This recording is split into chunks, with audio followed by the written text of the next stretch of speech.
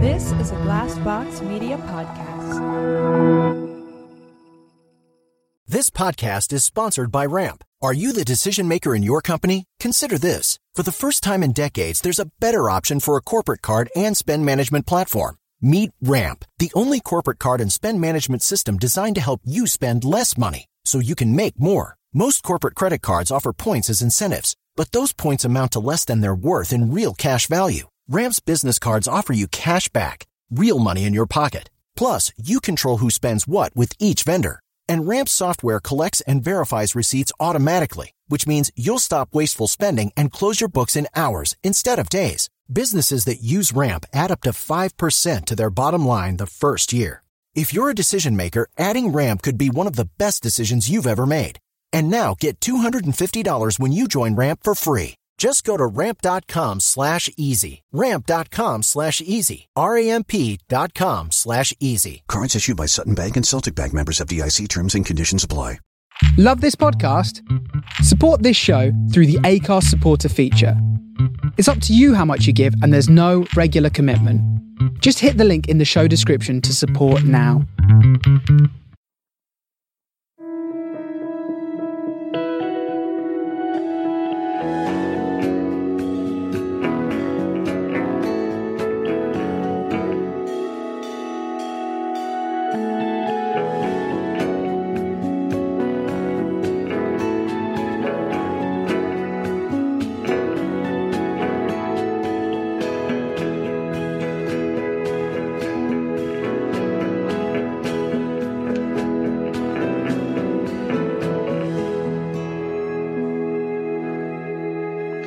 Hello and welcome to the Blank Podcast, the podcast where we delve into those difficult moments with some well-known guests. I'm Giles Poe Phillips, and with me today, as ever, is Jim Daly. There was a strong... well, he's here again. No, Jim there wasn't. Daly. There wasn't. I was very aware that in previous podcasts you've mentioned that I sigh before I say, Jim Daly. But I was really conscious of it, so I was trying not to. So if I did... No, I'm joking. The problem is we've done so many of these intros now, and we're pushing nearly 100 episodes, that I think we've run out of all the ways to introduce each other. Maybe we should mix it up a bit and change what we maybe say. We should do like a different language or do it with a rap. I don't know. I think we need to maybe change up the intro. Definitely don't have a rap, mate. We've done it. We've done them all. So yeah, maybe we should change it slightly. Maybe we'll take the views of our listeners. if you're listening to this you know bit, it'd be good. We could get, and they do this more on radio than podcasts. We could get one of our guests one week to record the intro with us. You're listening to the Blank Podcast, or welcome to the Blank Podcast. Oh, yeah. I'm so-and-so, and here's Jim Daly and Giles Poe Phillips. Do you know what? There's a brilliant... I often rewatch the Louis Theroux documentaries, and there's one where it's a wrestling one where he does wrestling, and looks into wrestling, and they go to a local radio show in, I don't know, it must be Idaho or somewhere, I don't know where it is, but somewhere like that, or Utah or somewhere. Anyway, it's a local radio show, and the lady gets Louis Theroux to do a whole bunch of those jingles, but he says like, "Hi, I'm Elton John. You're listening to Utah FM 106.9," and then he goes, "Hi, this is Prince Charles. You're listening to Utah Radio 106.9." Because in Idaho or Utah, they're not going to know the difference. Yeah, it's brilliant. It's genius. It's the way to do it. So yeah, maybe we should. Maybe we'll get one of our guests to do that. Our dedicated each guests. Week we could get them to do it. I mean, we already asked them to spend an hour. That's it. I don't want to ask them for too much. Well, we can have a different one each week. It's just an idea. I think we're just giving ourselves loads more work, to be honest. That as well. Yeah.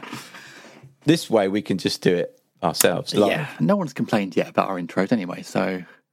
No one listens to me. They're hitting the little plus 15 button. 30 seconds on, yeah. Plus 30. Yeah. Anyway, how you doing? Yeah, I'm all right. How are you? I'm okay, actually. Yeah, I'm feeling quite good this week. That's good. Yeah. Busy but good. Busy in a good way. So that's busy but good.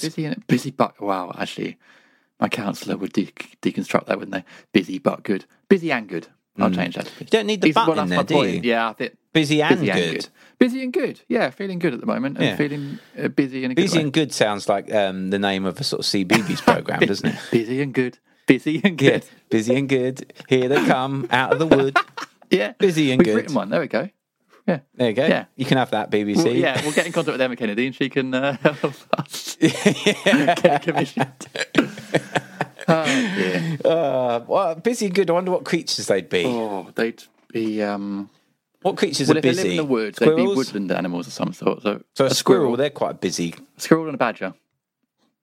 Is badger good then? Badger's good. Squirrel's busy, because squirrels are busy, aren't they? Busy is the squirrel and badger is good. Badgers are good. Yeah, badgers are reliable. Yeah. Well, I was thinking, and then you'd have so busy and good. They kind of hang around the woods. Yeah. And again, that is the intro to the song. Well, every episode's the same. Yeah, we're gonna get commissioned 28 episodes. Yeah. Because that's what they did, and they'd be like 7 minutes each. And they don't. All they do is they just help.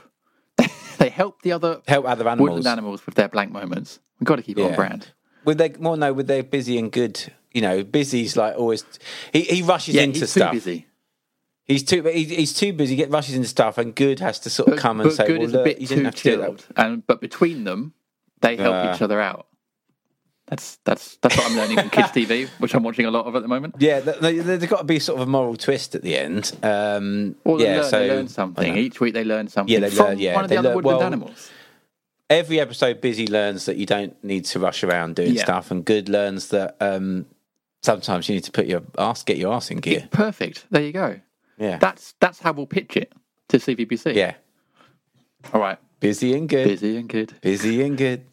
Out of the wood, come busy and good. Having adventures in the wood, or something like that. We'll work on it. Anyway, shall we introduce this? No, actually, should we do tweets and then introduce this week's tweets? This week's guest. I've got a tweet here from Taryn Rule. She says, recently discovered Blank Pod on Spotify with Giles Payphipps and Jim Daly talking blankly with loads of interesting people. Started with David Harbour, as I thought my 13-year-old daughter would think I was really cool. She didn't. But still well worth a listen. Yeah, I did see that tweet. Really nice tweet. Made me laugh. That made me laugh a lot. Taryn, thank you. That's such a nice tweet to receive. And here's one from Kate W., who says, today's magical moment of serendipity goes to Blank Pod. Started listening today to a 2018 episode, heard Roisin Conaty talking about celebrities' little victories, and you will never know how much I needed to hear that today. Thank you. Well, that's lovely, Kate. Thank you. Lovely. Yeah, that's fantastic. That's really nice. Thank you so much. Really kind to send that over. Yeah, lovely. And that is a good episode, the one with Roisin as well. Oh, it's a brilliant episode. One of our first. Literally our second or third, I think. So, and it's nice. It's nice that people pick up the pod. We said this before in a previous episode. Some things come into your life when they need to. And clearly that episode did with Kate, so thank you. Giles, before we move on, people might have noticed that this isn't a Tuesday, this is a Thursday. In fact, it's Thursday the 24th of December, a.k.a. Christmas Eve, because this is our special Christmas Eve or Christmas bonus episode. Yeah, a little extra for you for Christmas, like a little Christmas gift from us to you. In your stocking. Yes. Don't know how podcasts be in a stocking. Anyway, indeed, it's a little Christmas gift. Are you? It's a weird Christmas, this one, isn't it? 2020. Are you looking forward to Christmas? Yeah, it'd be nice to just be it's going to be the four of us, my wife and the boys, and it'd be nice. It's going to be quite one. We're not even having turkey this year. Wow. I'm doing. What are you having? We're going to have like aromatic Chinese duck with pancakes. Very nice. And hoisin sauce.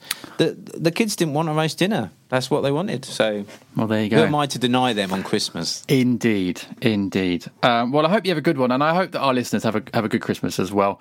I know it's been a tough year this year, but so this is our little Christmas bonus to our listeners. We hope you enjoy it, and this is us saying as well that we are taking Christmas off for the rest of the year. So this is the last pod of 2020. It is. And then we'll be back with lots of new, exciting pods. Yes. Got lots of exciting ones coming up. We really do. So that'll be early December at some point? Yeah. I think so. Yeah. Well, not early December, late December. I meant January, sorry. Early January. So keep an eye out on your pod app or our Twitter feed and stuff, and we'll let you know when the next episode is here. But this is it for 2020, and we're signing out, Giles, with a fantastic guest. Today's guest is Charlotte Hawkins, the fantastic broadcaster and presenter. She presents on GMB, Good Morning Britain, alongside Susanna and Piers Morgan and Sean Fletcher and Ben Shepherd and lots of other people. There's lots of people that host on that show, but yeah, she's a mainstay of that show. And we talked to her a lot about her journey through journalism, working her way through local news and local news broadcasting. Meridian, she's from the same area as me, so she's from West Sussex originally. I'm in East Sussex, so Meridian News was the local kind of news service, and her way working up through that into working on Sky with Eamon Holmes, and then obviously now with Good Morning Britain. And Charlotte's a lovely, lovely person. I've been trying to get on the pod for ages. It's a really nice interview. We've got the three of us got quite a lot in common, actually, in terms of sort of Charlotte's background. Chichester pops up and local news, and there's a few anecdotes of me about how bad I was as a local reporter, which I've probably told before on this podcast. So it's, and there's lots of good advice in this episode. Charlotte's got some really nice advice that I would say is translatable for a lot of different... Yeah, and definitely listen through to the end, because there's a really lovely bit at the end about getting through blank moments. So I think we should just delve straight in now. We should. This is the wonderful Charlotte Hawkins on the Blank Podcast.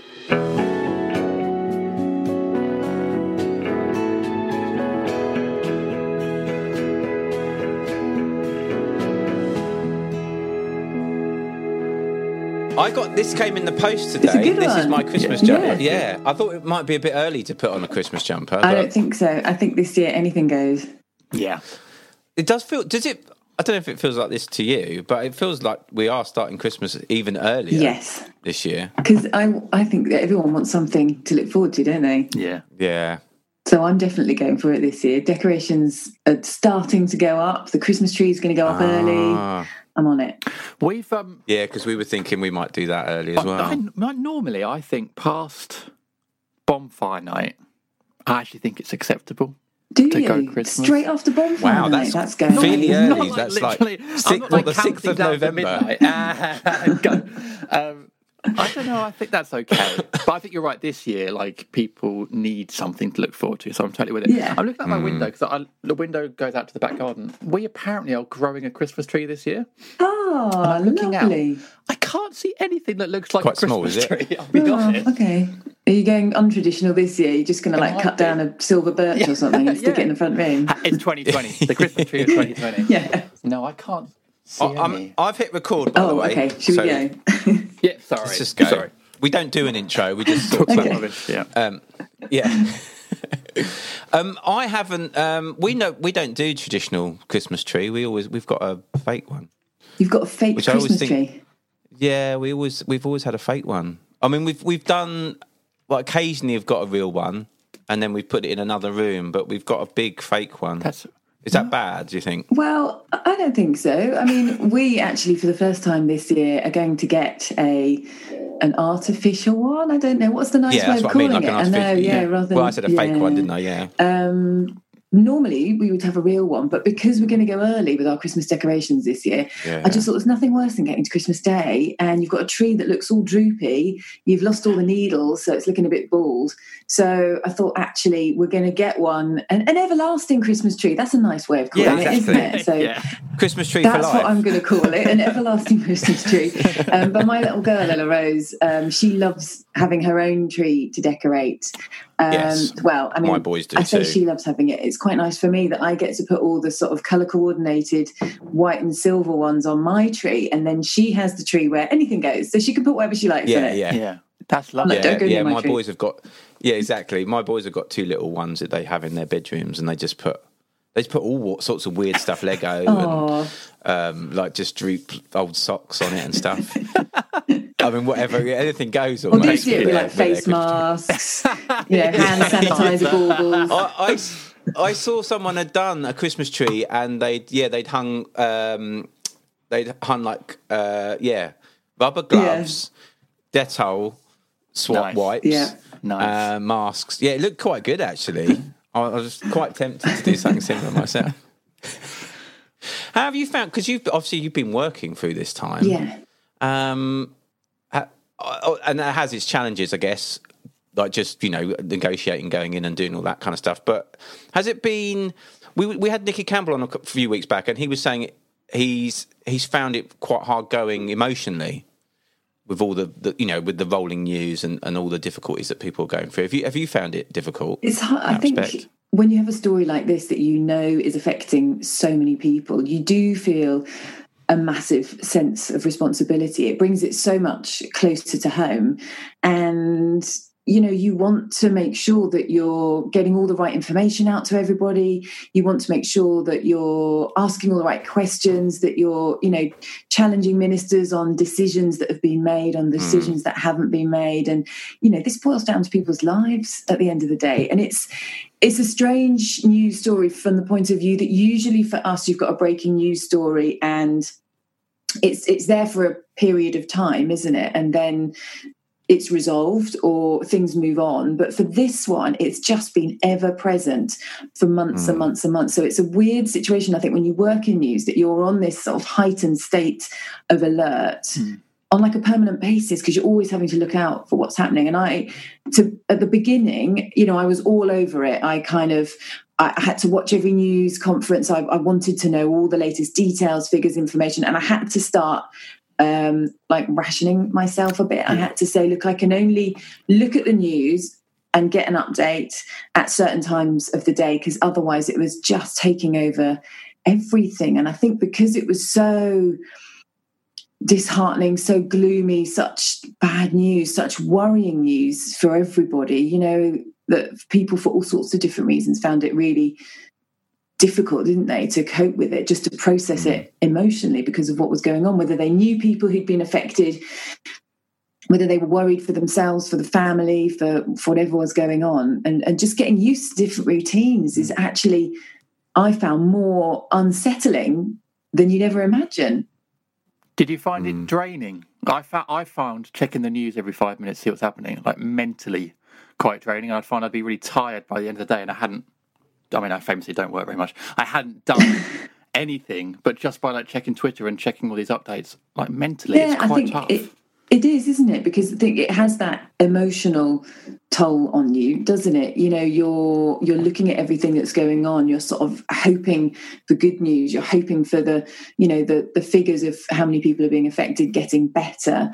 And then it's just so disheartening when that's not the case. And I think, changing routines, people not being in the same sort of work pattern that they normally would be. I mean, I was coping with homeschooling as well at one point, which was a whole new level of challenges, I think. It's a bit crazy when you're doing a job and homeschooling and everything else that goes alongside it. So it was crazy.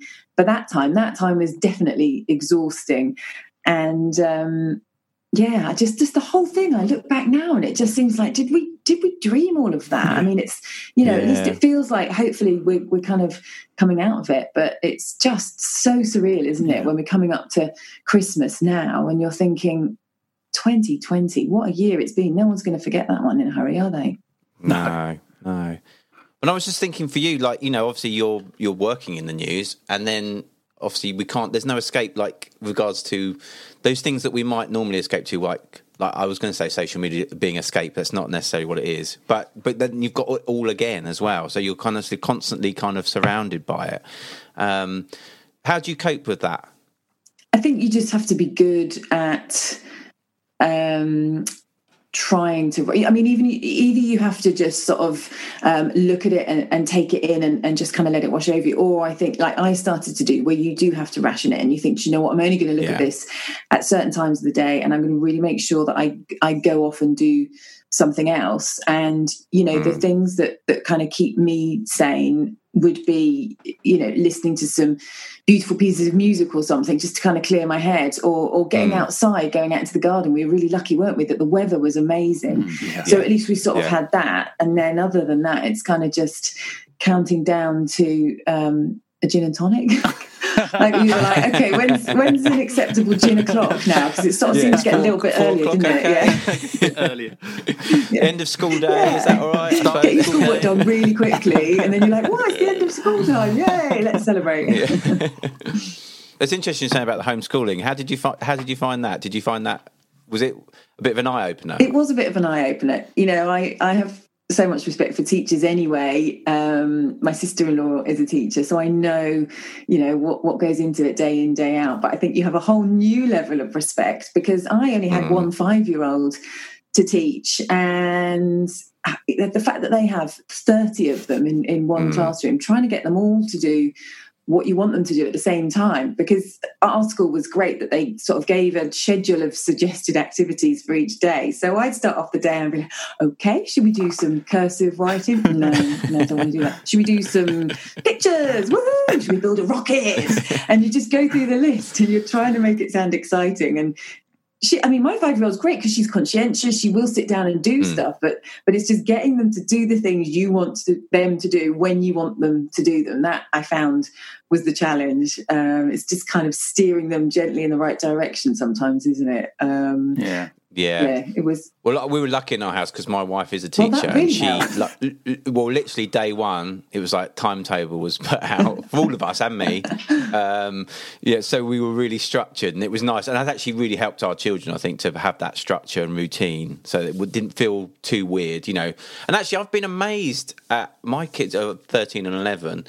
Actually, how adaptable they were to it. I mean, they just took it all in their stride almost, and it really did sort of. I felt quite inspired by how they were reacting to it, and a lot of kids have been, have been really amazing through this period. I think it's been great, hasn't it? And I think that's the amazing thing, that actually, children.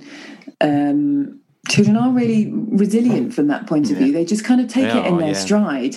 I worried about LROs not being able to see friends, not having that social activity, not having hugs, because she's 5, you sort of want to, that's the time when you're setting them up for the rest of their lives. That's the time when the behaviours, the things that they do now are going to, replicate throughout the rest of their lives. So I don't want her to get out of that habit and not get back into it. I want us all to be, sociable, to hug, to see friends the whole time. And it's sort of been difficult taking her out of that situation and worrying what the effects will be. And I think, I wanted her to see it as a special time, not as a horrible, worrying sort of, what's going on here? I don't know. I'm scared about it all. But I wanted her to remember it as a special time when we got to spend more time together. Woo! We got to do school at home. We got to play Monopoly and, all sit down as a family at lunchtime and do something different. I wanted her to remember it like that rather than remembering it as all kind of doom and gloom. And, we'd go out on a Thursday and cat for our carers and wave to the neighbours, and hopefully that's how she'll look back on it rather than thinking, well, that was, not much fun, was it? It's hard though as a parent, isn't it? Because you've got your own neuroses and worries and anxieties, and it's hard to then not show them because kids pick up on that stuff. And it's our daughter's only 14 months, so she was very young through the pandemic, and we worried the same thing. Although I think maybe she was too young for it to affect her, but we worried she might miss out on the interaction with other babies. And we took her to Monkey Music last week, and actually she's fine. She's weirdly super confident, standing in the middle of the room, literally waiting for the teacher to start. Like, come on, when are we going to crack on? I guess that's having a comedian and an actress for parents. Two egotistical people as parents. But I'm just wondering, like, when do we? Because I agree, like we've had loads of people come on this podcast and have said, their kids have been amazing through this and take it in their stride. When do we, as like young people, lose that? When do our neuroses start coming in? I don't know if it's like teenage years maybe or something, but it's got to be teenage years. Because I feel like I've been anxious about life for about 20 years, but I just, you know what I mean? Kids are so brilliant, but I don't know, it must change at some point. I don't know, that just popped in my head. And I think it's sad though, isn't it? Because I look at Ella Rose as a 5-year-old and she's so full of joy and excitement at everything, and kind of untarnished joy and excitement. And I'm like, when do you get that cynicism? I sort of want to protect it for as long as possible. The fact that she just takes everything at face value. And, you know, you sort of say to her, we're going to go to the supermarket. And she's like, whoa, great, we're going to the supermarket. And I think, when do you lose all of that sort of just excitement at the simple things in life? Yeah. And it just seems a shame, doesn't it? I guess it's, you know, it's just life that gets in the way, isn't it? Supermarket, I'm thinking the supermarket thing might be around 8. I'm thinking like my kids around 8 or 9 were not that keen on going to the supermarket. Well, even if you said you get a treat at the end of it, I mean, I know that's why. Yeah, do all that as well, the bribes and everything. I guess I guess you can probably still fit in the trolley as well. Yes, I suppose that helps. Once they can't get in the trolley anymore, then the excitement goes, I think. Rather than that. Yeah. It's not just a free ride. I used to get pushed around. It was amazing.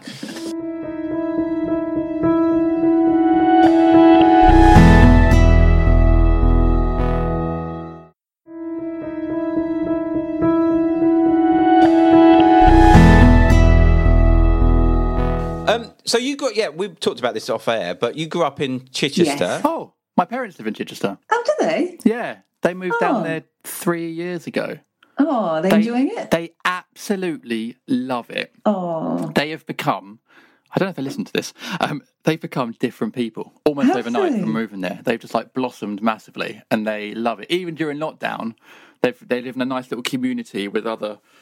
how do I put this? Slightly older people, but they all really look after each other, and it's just and I've been down to visit them a few times. Chichester is such a nice place; it is absolutely gorgeous. But yeah, whenever anyone mentions Chichester, I'm always like woohoo, because Mum and Dad love it down there, and they've just really, really just blossomed. Oh, I'm really pleased. Well, so I was born there and grew up there, and the thing is that's great about it is there's a really strong sense of community. My mum's still down there now, and she sounds like a similar sort of setup to where your parents are, because she lives in a sort of neighbourhood where there are loads of people similar to her there, and every morning they will pop outside their front doors. They've all got benches outside their front doors, and they just pop out and have a little cup of coffee. Lovely. So they would kind of have a little wave. And I think it's just keeping up that sense of the community around you, you know, having a bit of chat that you can have, just that human interaction, isn't it? That's so lovely. And I think somewhere like Chichester's just got such a lovely, friendly atmosphere. That's what I found anyway. Although I was saying that as a teenager, obviously you get to the stage where it's a bit quiet. I'm like, yes, ready to go. Yeah. Let's move on. I was going to say is that those kind of nostalgias for like the places we grew up in often come back, don't they? When we've got children and stuff, I think. So as a teenager, did you feel like, I want to get out of this place? Yeah, definitely, because you know, I mean, it's one of those places. It's got a strangely high number of pubs actually for the size that it is. So it had its uses from that point of view. There was one nightclub that was halfway between us and Bognor Regis, so that's where everybody used to go. What was it called? It was called Thursdays. Yeah. Thursdays. Yes. Everyone needs to go to why do these English county we went there on Fridays and Saturdays? Always have terrible names. Our one was in East Grinstead, because I grew up in Edenbridge in West Kent, and when we were there, it was called Martins. And it was, I think, I may have made this up, but I think while I was that age, I think it was voted the worst nightclub in Britain. No. Maybe pre my time. I can't remember. I remember it had always had sticky floors, even if you got there really early in the evening. Yeah, and that certain smell as well. It's just We had one. It's closed down only a couple of years ago. That was called the Trek Club. That's not so bad. That could be an indie club. That doesn't sound too bad. No. Well, it was because the owners were Trek like Star Trek fans, and there was Star Trek memorabilia that hung from the dance floor, the sticky dance floor. Yeah, so there'd be like a Starship Enterprise. In the end, I think a lot of them must have fallen down or got broken, because there was generally only two things up there. Just a few strings kind of hanging down. Yeah, some sort of sad strings hanging down. So that got closed down, unfortunately. They're the Trek Club, but that was voted third worst. I bet he lost the Martins. So Thursdays. So was that where you would obviously would hang out there on Thursdays and Fridays and Saturdays? Yeah. Well, funnily enough, we didn't go there on a Thursday because we were at school on a Friday. But yeah, that's where we'd sort of head. Although it was one of those ones that, it was completely impractical because it was in the middle of nowhere as well. So, you had to kind of either persuade a friend not to drink and they would drive, or you'd get one of your parents to pick you up. Not as cool, is it, really? Nice. Come and pick us up from Thursday. And then you had to try and eke it out for like as long as possible, didn't you? To say, oh no, can I just stay half an hour later, just a bit longer? Yeah. Yeah, try and stay till the lights got turned on, basically. That was what the Trek Club was. So about 2 a.m, the lights would turn on, and then you were like, oh, that's what we all look like. Let's go home. So what was school like then? Were you academic?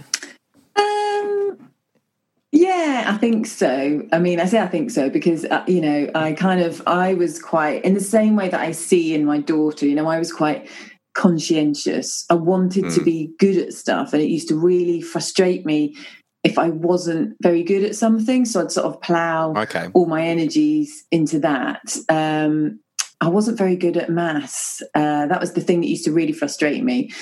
But loved kind of English, drama, did French, sciences I enjoyed as well. But I did quite a lot of music at school. So I kind of did a lot of the concerts and things like that. So I wasn't quite as sporty, and I just never got into sport at school, which I sort of wish I had done a bit more. But it was that traditional, you had to either do hockey or netball, and then if you weren't one of the top ones, then everyone else just got like left by the wayside. So I wish there'd been so a bit much more better options. now, isn't it?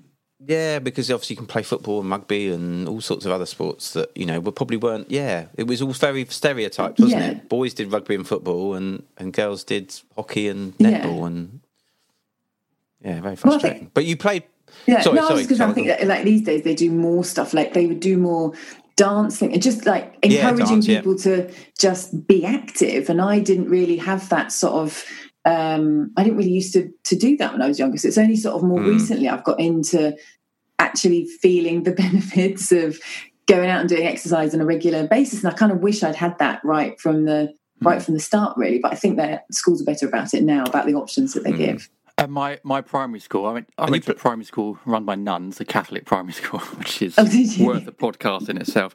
But everyone played net. We had very small classes. There was 9 in my class, 6 girls and 3 boys. Wow, that is small. But we all did everything. So we all, rounders was the big thing at our school. So we all did rounders. But we all did football and we all did netball. So from memory, I was quite a good goal attack, actually. Well, that's good, I think, from memory. Yeah. But... you never know when that'll come in handy. No, exactly. Turns out on the football, not as good as goal attack. But yeah, we did. I remember playing netball as a kid, so...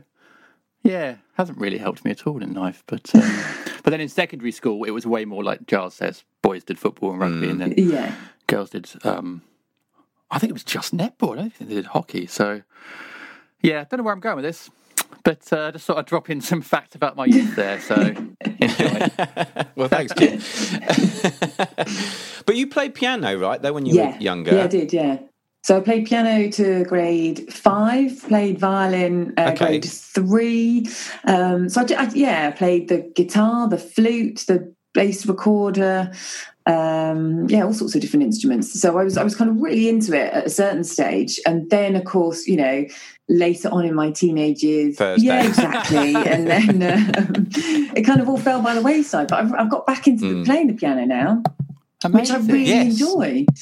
I've really loved it, which is it's a good challenge, actually. And it's nice just to have one of those activities where you just have to completely switch off and it's just you and the notes and that's all you're focusing on. I think it's kind of really good for your brain to just blank everything else out and just concentrate on that present moment and on the noise that your fingers are making on the keyboard. I mean, I find it intensely frustrating that I can listen to a beautiful piece of music and I really, really want to be able to play it, but it takes ages. Well, it takes me ages anyway. I have to practice each section and then you have to put all the sections together and, it's like, it takes a long time. And at the moment, the piano is in the same room where my husband's got his desk, so he's working from home the whole time. Oh, right, so you can't go and practice. So it's not like I can, he's on a conference call. Hello everyone, excuse me, Charlotte will now perform very badly in the corner of the room. Yeah. You could do like a sort of segue music between like meetings. When he's on hold, everyone's to you. How long was it between stopping and starting again? Years.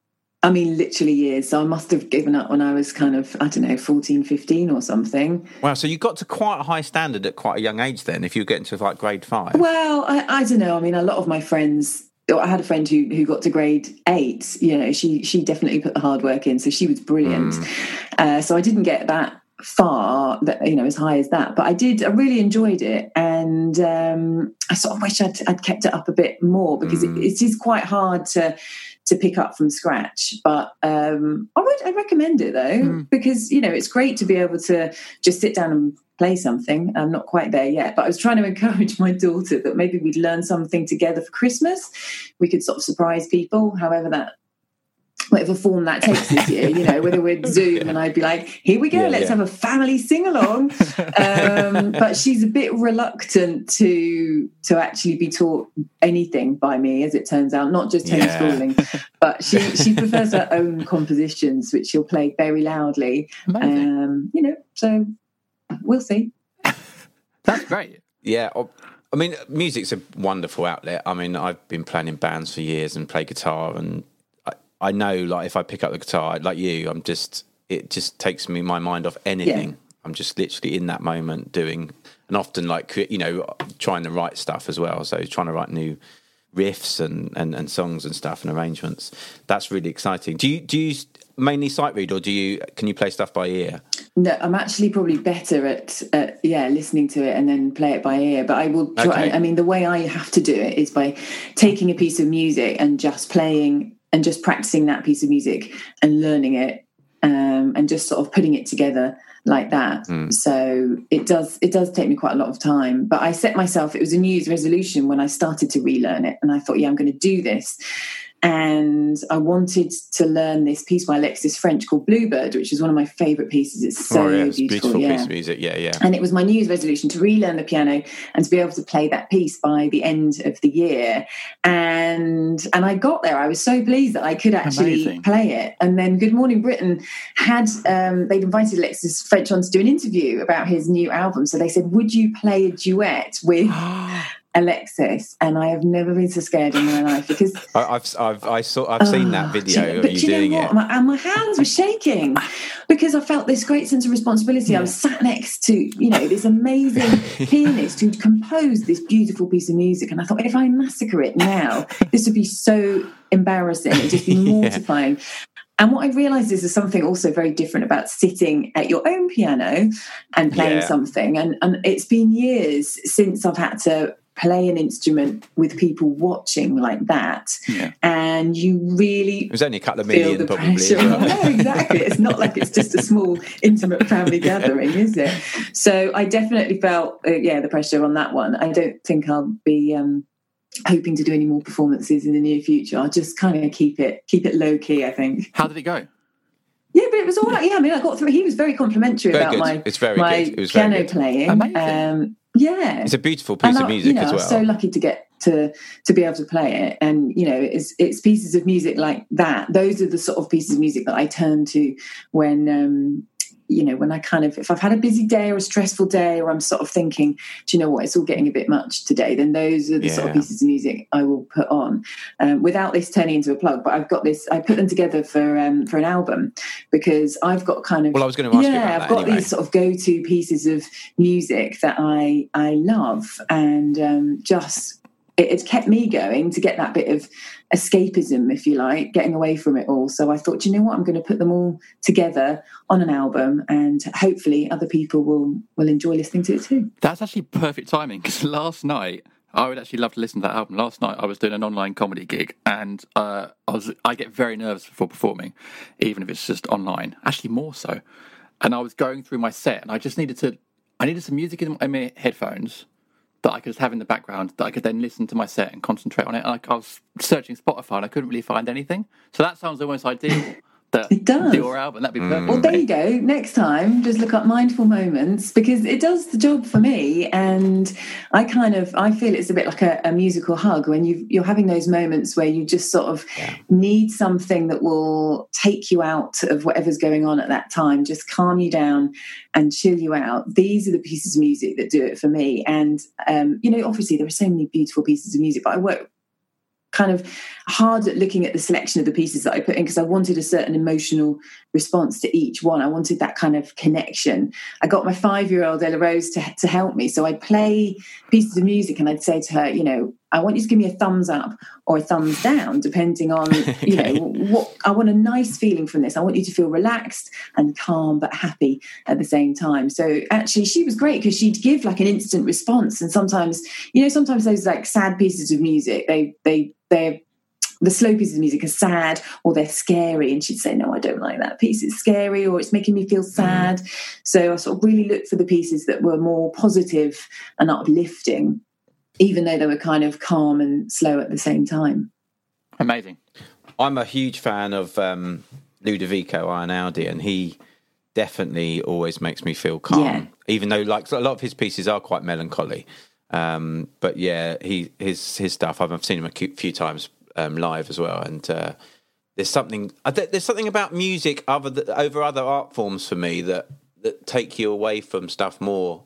Even like you can watch TV or watch a movie or read a book, but I think music for me just it has, I don't know, there must something in our chemistry that it adjusts. Yeah, I think so. Us I somehow. think it does. I think it does something in your brain. I kind of swear that music is good for the soul, and it just kind of has this sort of healing, medicinal property in a way. Yeah, something different. Like you say, you could sit down and read a book or watch TV or something, but your brain is sort of constantly doing a different type of interaction, I think. But when you listen to music, it almost gives you that sort of rejuvenated feeling. But I'm a massive fan of Ludovico Einaudi as well. And I mean, I don't know if you've seen the one where he performs on an iceberg. Yeah, that's it's incredible. So powerful, isn't it? So amazing. How they got that grand piano. I don't know, on an iceberg, without fearing that they were about to sink him and the piano. I do not know, but, it's just incredible. You do need to see it. Yeah, it's really good. Yeah. And at one point, like a whole chunk of ice splits off another iceberg behind him. And you're thinking, I did wonder if they'd CGI'd a few bits, but maybe... I'm hoping they didn't CGI it. I hope it was real, and he was... Like any minute he could be crushed by an iceberg, but he just carries on playing. You're not suggesting that he was actually playing in a studio and they kind of just like superimposed him. It was all live. To be fair, it's good to add, I would say most musical performances don't have the jeopardy of possibly being crushed by an iceberg. So I think it's good to add that in. I definitely think that should be a thing. But it should also be a thing, Giles. I'm wondering if people can listen to our podcast with Charlotte's album as a music bed. Oh, what a lovely idea. That could work. That's a great idea. I've gone a bit Brent there, haven't I? But it could work as a... Yeah, it's a little bit Brent. But yeah, I think that's a wonderful idea. Well, I'm definitely going to listen to it as well, because I'm really into kind of rock music and stuff. But it's nice to have stuff that you can just sort of relax to. Yeah, I think that, and I think classical music does that. Obviously far more so than but I think you get something different, don't you, of all types of music. Absolutely. I love kind of bopping around the kitchen to whatever pop songs are on with Ella Rose, or we'll listen to sort of the Trolls soundtrack or The Greatest Showman or something, and you've got those ones that will really get you going, and then at other times you're like, I just need a bit of ease and calm and tranquility in my life. So it's sort of something you can get music to suit whatever mood you're in, which is great, isn't it? Yeah, my dad listens to a lot of classical music, and growing up it was always classical music in the car. I went down to see Mum and Dad in Chichester, of course, must be a couple of years ago now, and my friends at the time were like, they take the piss out of me for being a bit too posh. I don't think I am that posh, but I know I have a slight sort of posh twang. And now and then I'll say random posh words like pistachios for some reason, which no one else says. But we got in the car. Especially if you say pistachios rather than pistachios. Yeah, no one in my family says it. I don't know where it's come from. It's very odd. Is it scone or scone though, Jim? Well, scone, hang on, which one's the posh one? Scone is the posh one. I think scone is the posh one, and scone isn't. I think scone sounds posher. I heard this. Scone sounds... I can't remember. Anyway, I was in the car with Mum, and Dad put the radio on, and it was some classical music, and Mum went, it's far too early for Rachmaninoff. And I was like, oh, you've done nothing to help my non-posh argument. That is very middle class car. Yeah. Yeah. So there we go. Love that.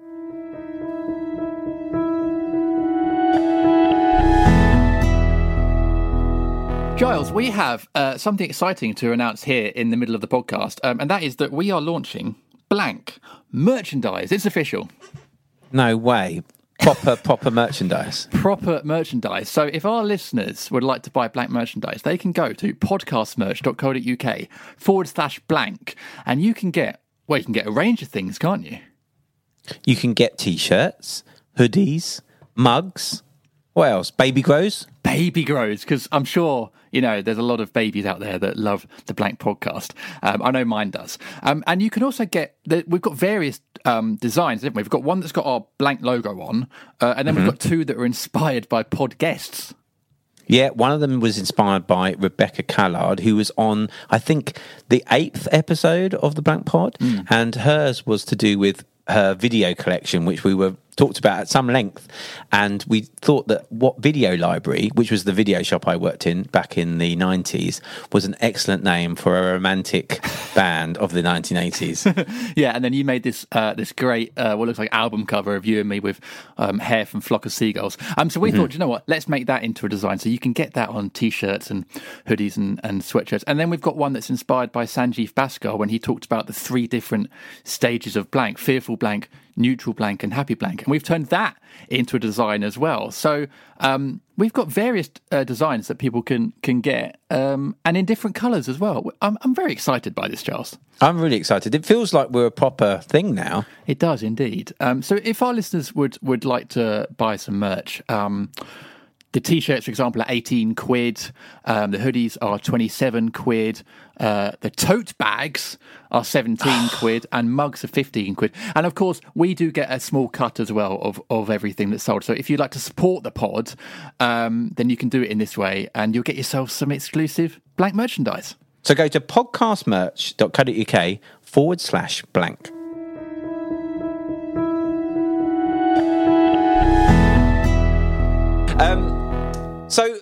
So we've got moving on from music though, but when did you first think about kind of doing journalism? Was that not until you went to university? I loved watching the local news in my area. We had Meridian Tonight where I grew up. Oh, Meridian, which you would have had that as well, yeah. Was it Coast to Coast though? We had Coast to Coast. Do you remember Coast to Coast? I think, was that the one before? That was early 80s. Yeah, so I just used to love it, and I used to watch Fred Dinage present, who's still there now, and that was kind of my dream. I was like, I loved it. They did the serious news at the beginning, and then they always had the great and finalies at the end, and that was just my dream. And I sent them, they were advertising for new presenters?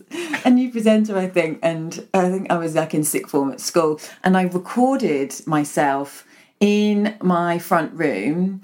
I borrowed a video camera and recorded myself reading the news.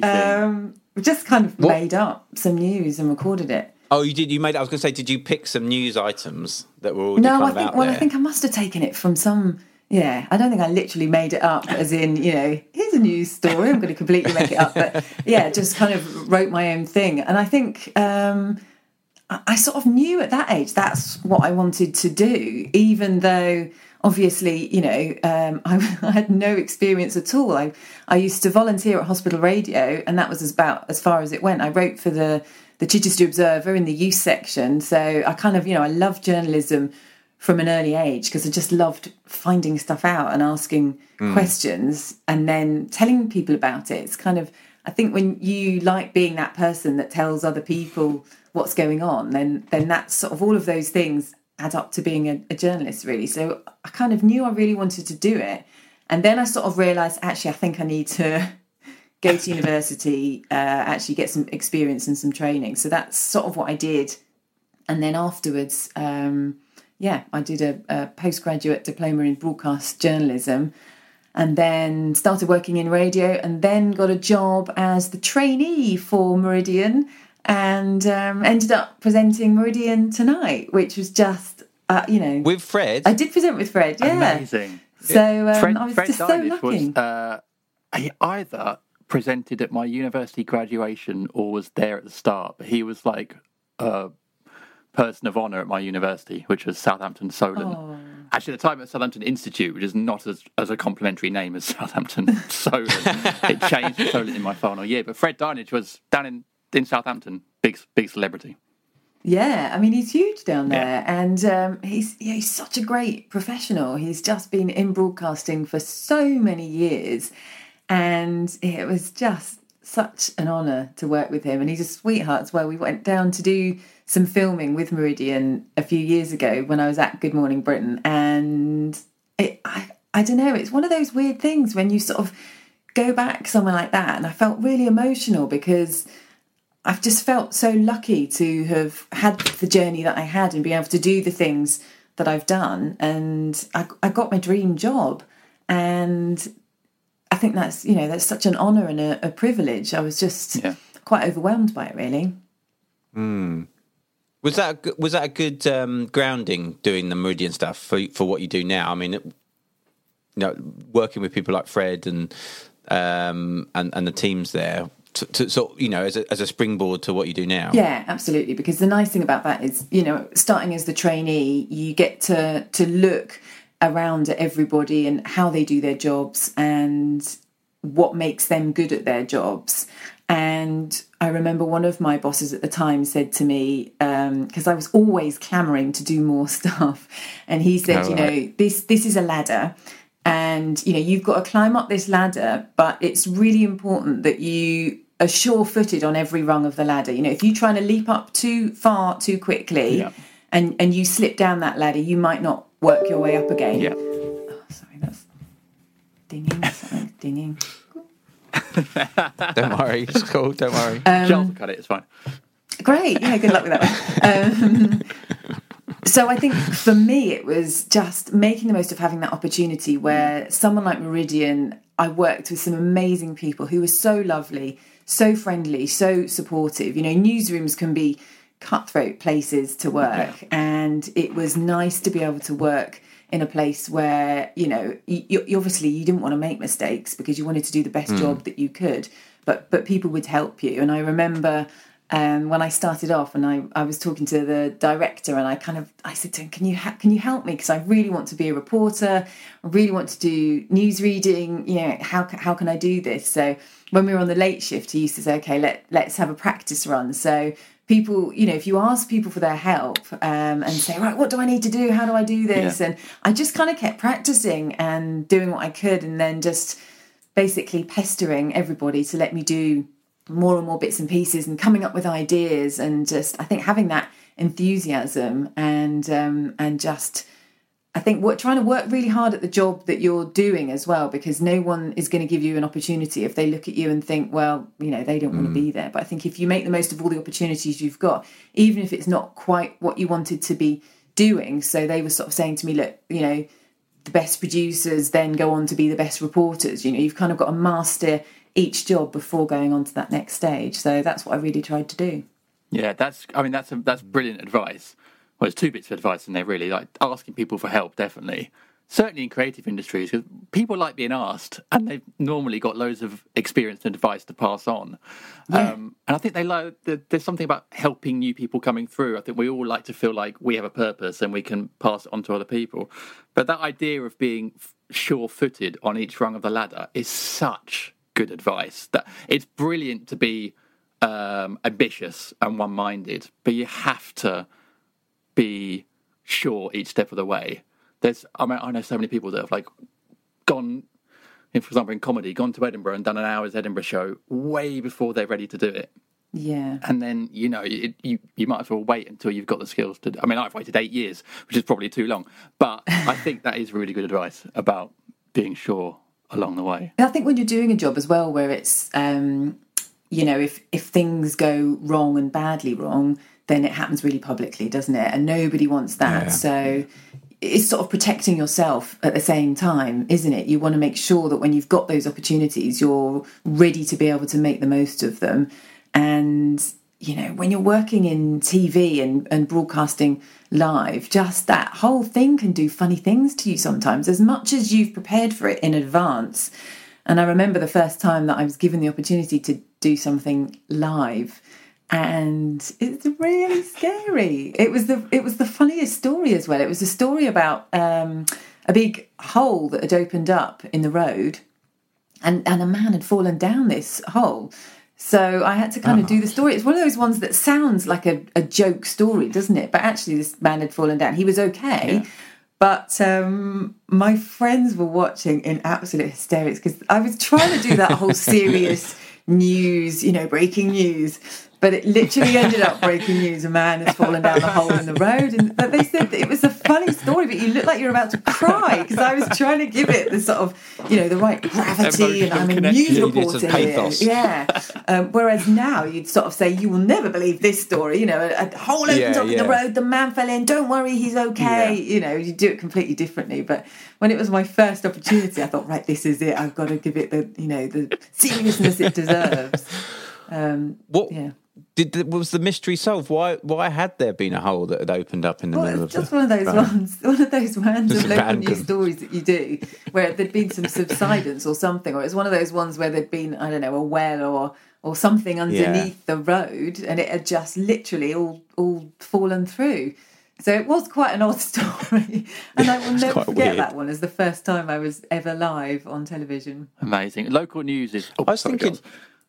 No, I was going to say, Jim, local news, local probably might be something you're going to say. I mean, we're kind of losing local news a bit. I mean, particularly print local news is kind of dying out, isn't it? And it seems like a real shame because I think it is often the start for a lot of people to, you know, like you say, that first rung on the ladder to sort of really hone their skills and, you know, move forward in, you know, onto bigger things. And I think it's a real shame that we're sort of losing those things, particularly print, like I say, print local news rather than, I mean, obviously broadcast news is still going. But, I feel such a shame, really, that that's what's happened in recent years. Yeah, it is a real shame. I mean, but there are those people, as much as it is a springboard in one way, but there are also those people who are in that local news environment for years and years and years. And sort of, you know, it's a really good skill to take those stories and you know, and put them in a way that's going to engage people. I know in the Chichester Observer, for example, there's a guy there who,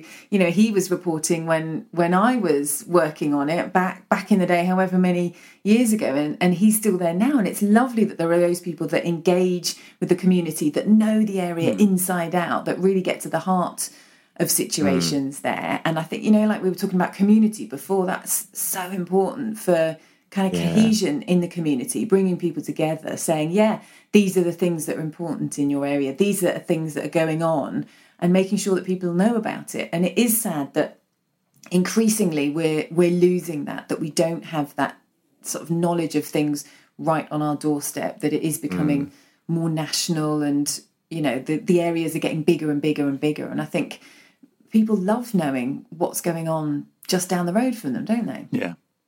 Yeah, absolutely. Yeah. I mean, Jim used to work in local news, didn't you? Documented on this podcast my career as a local reporter and how I single-handedly closed the Uckfield Courier. But, I mean, I remember I wanted to be a journalist as well, went to university in Southampton to do journalism. I just remember so many times turning up to do stories, Uckfield and then Sevenoaks were my patches. And just being terrified of like getting the story wrong, annoying people. Doorstepping I hated. I did a death knock once, and unfortunately I timed it when they were having the wake at the house. Oh, that's awkward. So I remember walking down the road. Like, there's a lot of cars here. Okay, well, they got a lot of... Sevenoaks got a lot of cars. Knocked on the door, and like, a guy in a black suit and tie opened. I was like, hello, I want to do a story about so-and-so. Like, yeah, it's not a good time.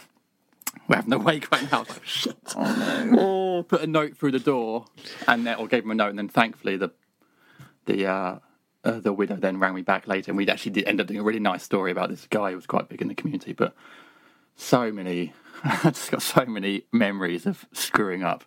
But it's part of, you know, most local reporters are young, so it's part of their training. It's part of it's all a learning curve, isn't it? But what I realised was, you know, sometimes you've got to ask difficult questions about interviewing people. You know, you'll be sent there, and your editor will be saying, right, you know, do what you can to get this interview. But what I realised is that actually sometimes it's just sort of giving people the opportunity to speak. And as horrible as sometimes it feels, actually, when they do an interview, people really appreciate the opportunity to talk about a loved one or a story or whatever it is that's gone on in their life. You know, sometimes for them, that's a really important part of processing it at the same time. So I think, you know, for relatives and things, actually interviews can be done in the right way, can be cathartic, can kind of help them through that process. But it is really tough when you're starting out in your career and you're being sent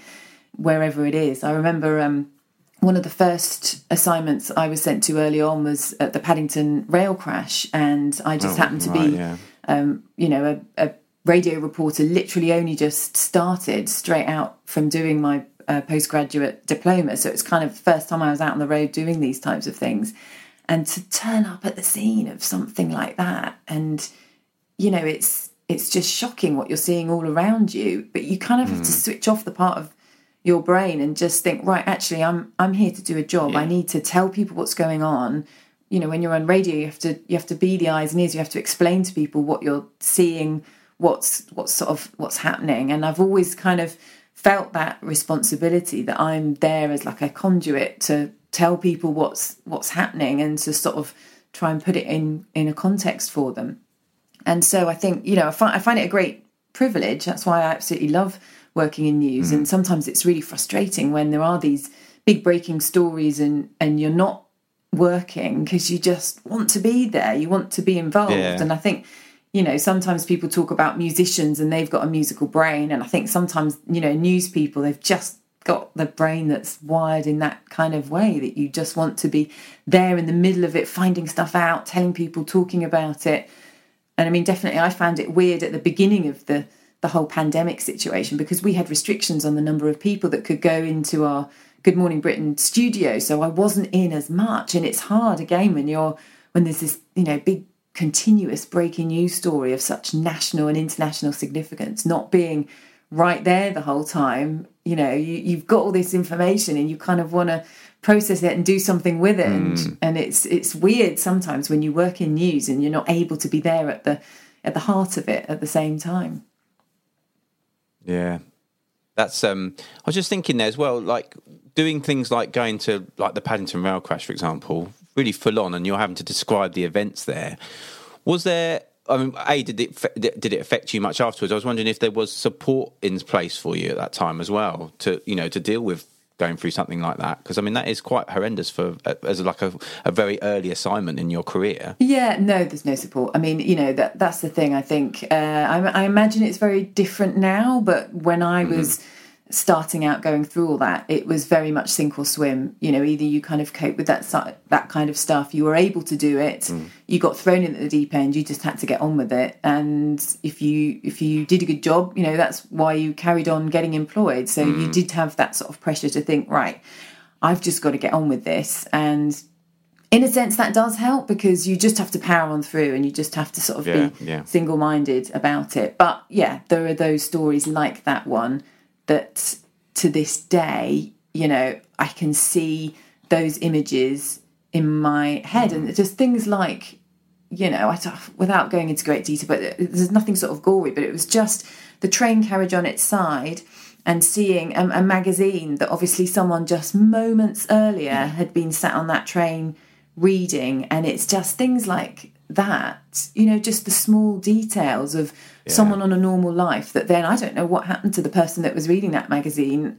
You know, who knows? But it's just images like that, I think, you know, will just stay with me forever. And that we've had stories like that again, haven't we, where it's just those visual images, things like the Grenfell Tower fire, for example. There are those ones that, as a journalist, when you're involved in it, just stand out for you with the heartache of everything that went on. And as much as you try and sort of separate the emotion when you're doing a story like that, it is really hard because you put yourself in that situation, you put family members in that situation. You know, I was reading the story about the the mum who was obviously having to make the heartbreaking decision to sort of try and save her child by throwing it out of a window for someone to catch, and you're like, oh my God, I just can't imagine it. And it's stories like that always stay with you. Yeah, because journalists are people as well. I think there definitely is a sort of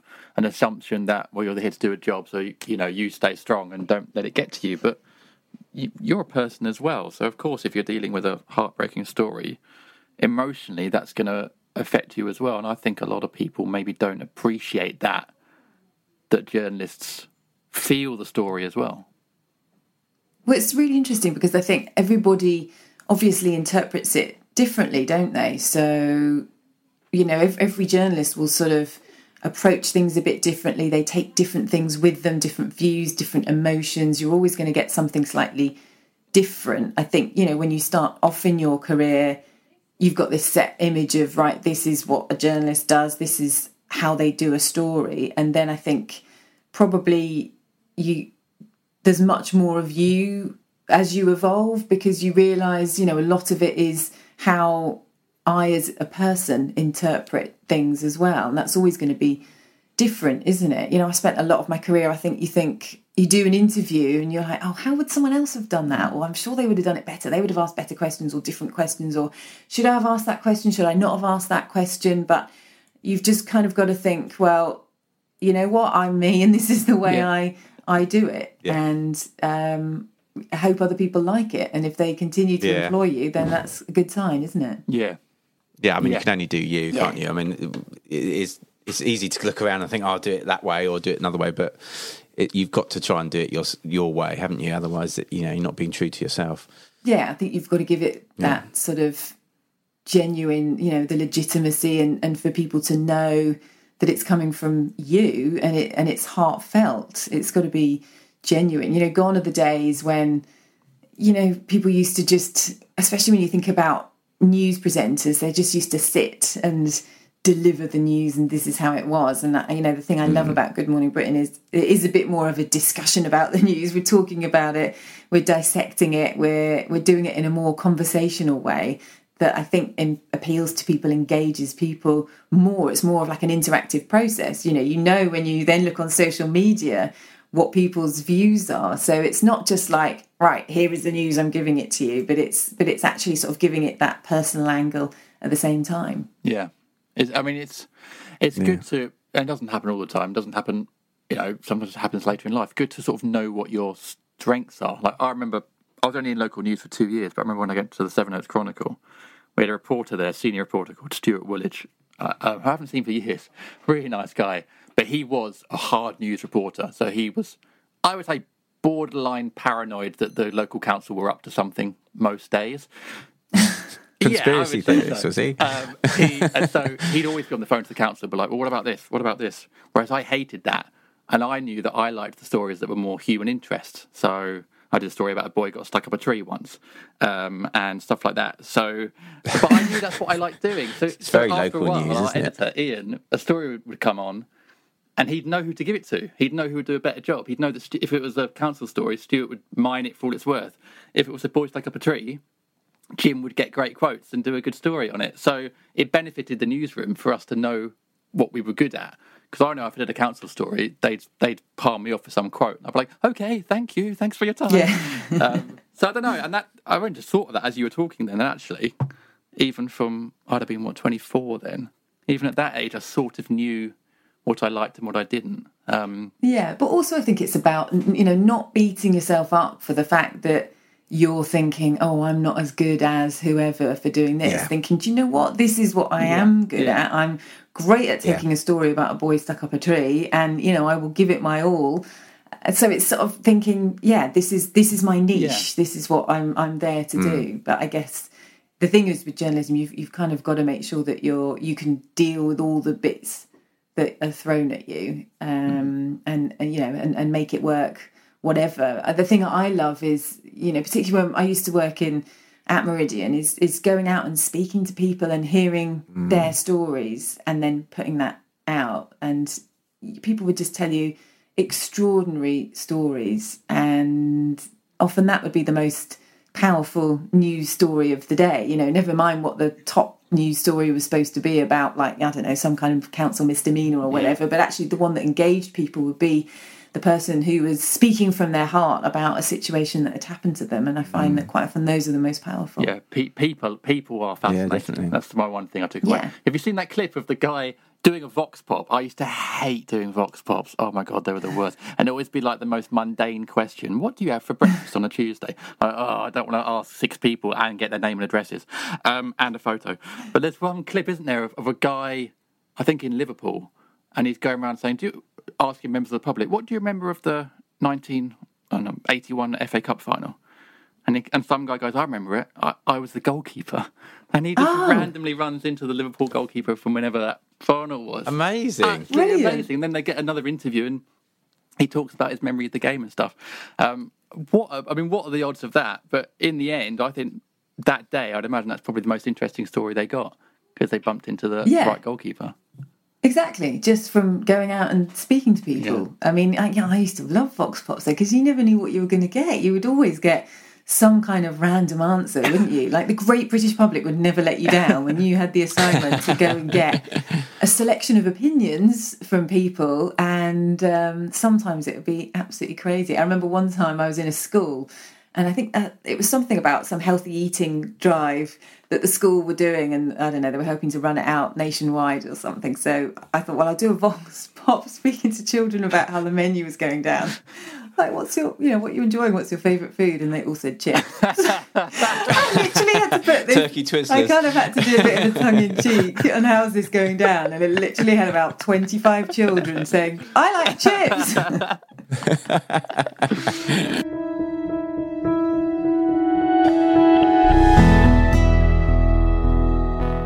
Jim, it's us again, and we've got some big news. We have indeed. Giles, I can't believe I'm saying this. We've written a book about blank moments based on this very podcast. Yeah, we've been recording this podcast for a while now, and as we've been doing, we've realised that everyone has these difficult blank moments. All our wonderful guests that we have on the podcast and our listeners get in touch with us all the time to tell us about their own situations, their own experiences of blank moments. And sometimes that can be from a personal life, from their career, the relationships they're in, or maybe it's a public situation. Yeah, I mean, it's one of those terms that can be applied to anything. Social anxiety, imposter syndrome, just sort of generally being off form, having an identity crisis. I mean, it's all part of the human condition. And yet we all get thrown off from time to time and sort of made to feel a bit helpless. Yeah, so the book is made up of all these different chapters that sort of concentrate on these various themes that come up in the pod. So whether it's public failure, social anxiety, fear, mental health, grief, all the things that our amazing guests have talked about on the podcast. Yeah, I mean, and those guests include Louis Theroux, David Harbour, Reg D. Hunter, Dawn French, Rachel Parris, Amanda Abington, John Ronson, Rufus Sewell, Gary Lineker, all these people that really opened up to us about these difficult moments. And what we've done is we've dived into them, explained how we relate to them, talked a little bit about our own experiences, and almost gone on a journey of this discovering blank moments and how they've helped us. And hopefully we take the reader on a journey with us. Yeah, there's loads of stuff in there for everybody, I think. It's a bit memoir, it's a bit self-help, and there's lots of interactive bits in there as well, so you can do your own gratitude list, and there's tips on if you're having sleeping problems, so all different things that you can take out of the book. And where can people get hold of this book, Jim? Well, so it comes out in March in 2021, but it's available to pre-order right now from Amazon, waterstoners.com and hive.co.uk. Yeah, I'm really looking forward to everyone getting their hands on it, and hopefully lots of people will be able to identify their own blank moments, and you never know what you might find out.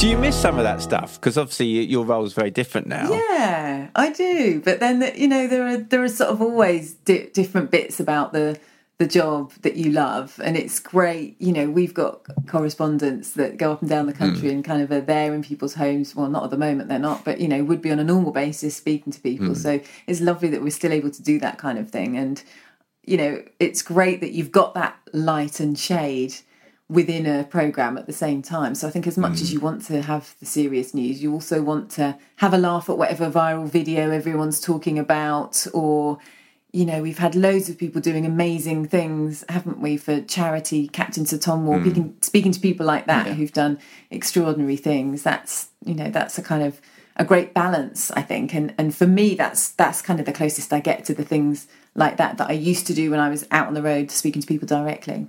Can't believe you like Vox Pops. What was your secret? I used to hate them. Trying to approach someone. Oh God! And then ask them. I think I used to see it as a funny challenge. You're like, okay, what's the strangest comment I'm going to get today when I speak to people? Yeah, that's a better way of doing it. I just used to hide in the car park and then hope someone passed my car. Well, or you're just going to put on if it's radio, you could just put on lots of different voices and pretend that you'd spoken to people. Hello, I'm Stephen. I like pistachios. I think they would have known it was you. Jim, get off. Rachmaninoff blaring in the background. So from Meridian, you went to Sunrise. Is that right, with Eamon? Yes, that's right. Yeah. So I mean, I was really lucky because I joined Sky News. And I wasn't quite sure what I was going to be doing. But obviously going from a situation where I was doing a half-hour news programme that was, carefully planned. We knew the run order, to sort of launching out in the world of Sky News, which was 24-hour rolling news. You never quite knew what you were going to be doing. But luckily, early on, they said to me, would you like to join the breakfast show? Would you like to join Sunrise with Eamon? And I thought, this would be amazing. I was so excited. Apart from the early morning alarm call. And then ever since then I've worked in breakfast television, but I absolutely love it. I was never a morning person at all. I used to hate mornings. What time do you have to get up? I have to get up now 2:45, and wow, that's the night, isn't it? It's not the morning. Yeah, that's the it's not even the morning.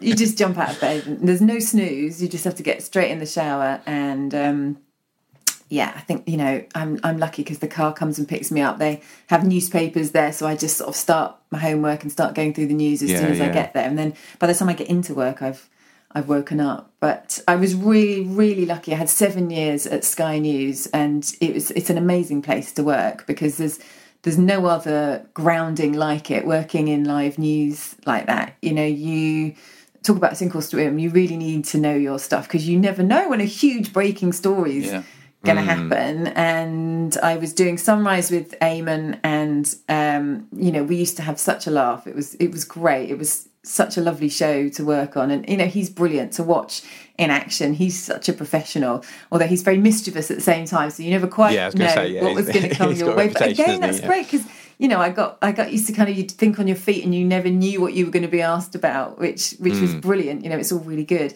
And then I had my own show after Sunrise from 9 till 10, where it was just me.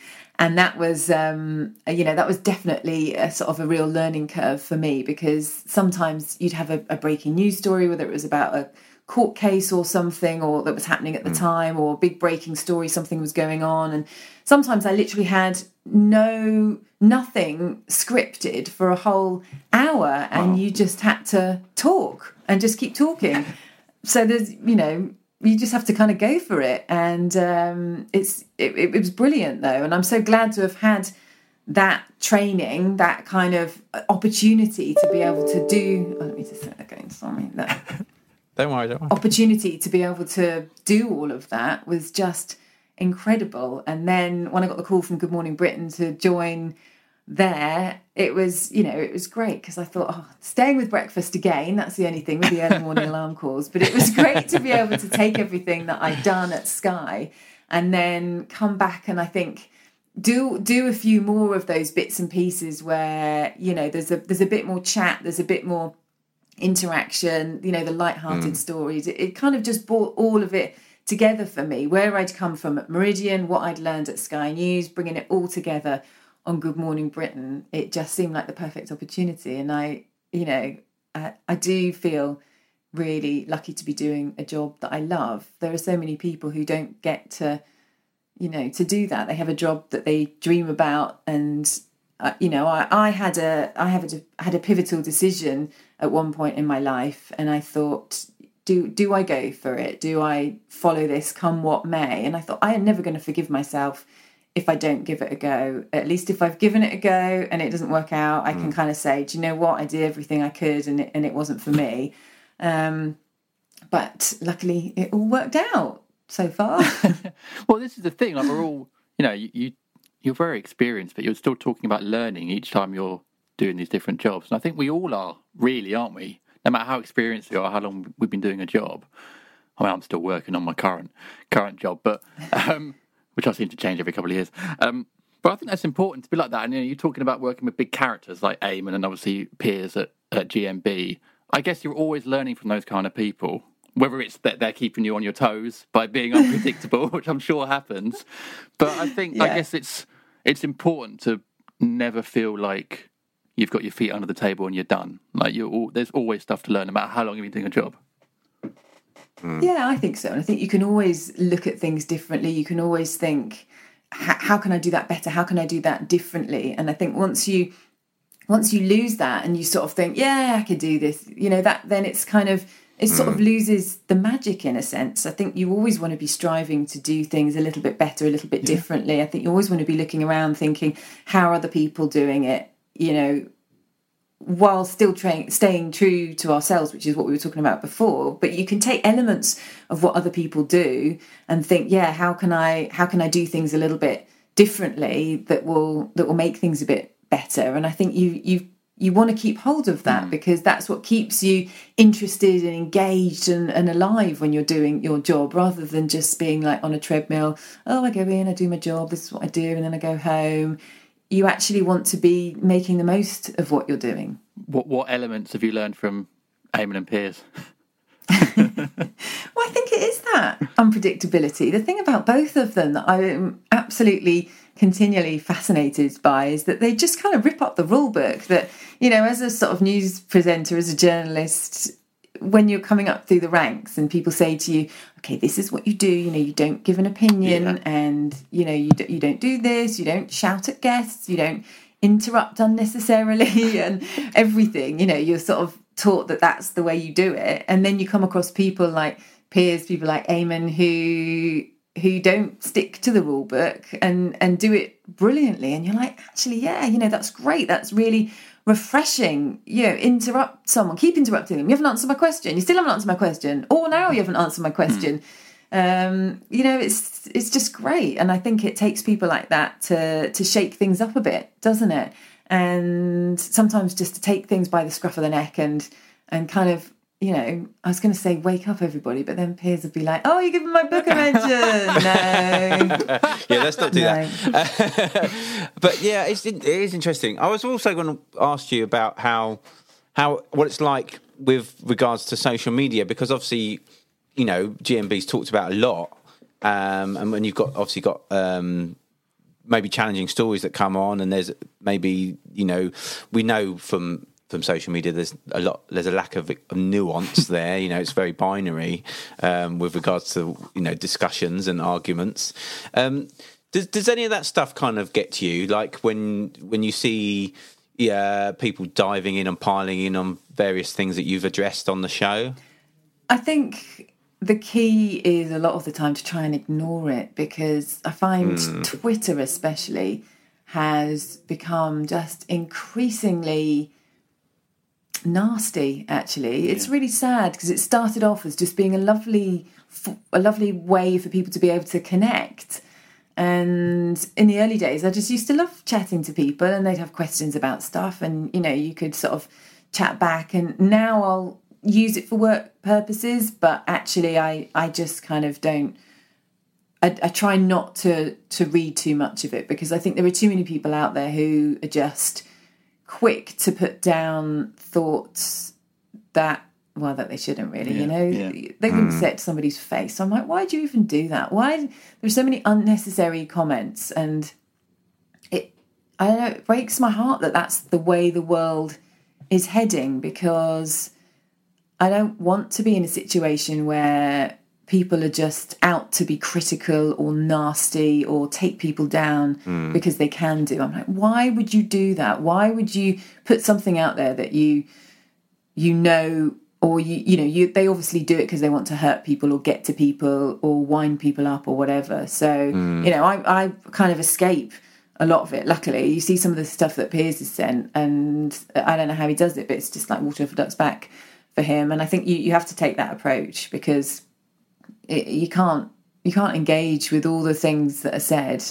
It's a shame, because it's quite a useful barometer. Otherwise, you can see, especially when you put news out there, you can see what things people are interested in. Sometimes there'll be a story and you're thinking, oh, actually, loads of people are asking these same questions, or loads of people have reacted to this same point. So that's obviously really important to them. So it can be a really useful tool for showing you what people are feeling. But I just think there are too many people out there who are using it for the wrong purposes. It reminds me a bit of being at school, because there's a lot of people that will say nasty stuff for clout, and it's a bit like groups of school kids where one person, slags off someone else to get the rest of the crowd to laugh. It feels a bit like that. But I've just started going, for years I was like, I'm never going to block anyone, I'm never going to mute anyone, I'll just let them do their thing. But I've just gone block and mute all the time now. If you've been nasty to me, like unnecessarily, if I've made like a bad joke and you come back at me, fine. But if you've been unnecessarily rude to me and you don't even know me, you haven't met me, instant block, instant mute, because you don't get your opinions validated now. I don't want to see your opinions on that. It has, in a way, made Twitter a bit better. I actually made my account private for a bit this week, but then I stupidly forgot that I need to promote my work and people couldn't retweet it, so I had to make it unprivate again. I think I messaged you that. Yeah, if I do a video, I can't. But it's management. It's management of your feed, because in a way that's then management of your mental health. Because if you're constantly seeing people saying nasty stuff, like sort of at the top of the show, it's draining. It's exhausting. Yeah, and you need to manage that. It's not good for you at all, and it's horrible to think that that's the way things are going, isn't it? That you sort of have to ignore what's being put out there, because the comments can just be so deliberately, because people are doing it deliberately, aren't they, to wind people up, and everybody went through a stage, didn't they, where they'd think, is it best to out these people, to sort of retweet them and say, look at this abuse I've been sent. But then I think a lot of people just want that oxygen of publicity, so I think the best thing is just to completely ignore them. But then it's, some of those ones, the way you think, no, that person's got it wrong, or they've deliberately misinterpreted what I've said, or I didn't say that, and you think, and then the annoying thing is you've sort of, like you're saying, you've used up that negative energy, haven't you, on them already. You're like, I wish I'd never even read that. So I just kind of try not to. I just skim through and just try and avoid a whole load of them now, because that's the sad thing. You almost don't want to get dragged down that spiral just in case there are negative comments in there. Totally. It's interesting with Twitter, particularly, I think, because now, I guess in some respects, news programs are competing with Twitter, because, you can get your news very, very quickly and opinion very, very quickly on those platforms. So I guess in some respects, it's quite, you kind of have to get in bed with the devil to a certain extent. Well, I think it's there for a different role, isn't it? Because, sometimes people will spot things on Twitter, eyewitnesses, for example, will flag things up, and you're like, oh, great, something's going on. But it's also notoriously unreliable. So they'll put pictures out, someone will put a picture out saying this is a protest wherever, and it's not. Yeah. So actually you can't trust it at all.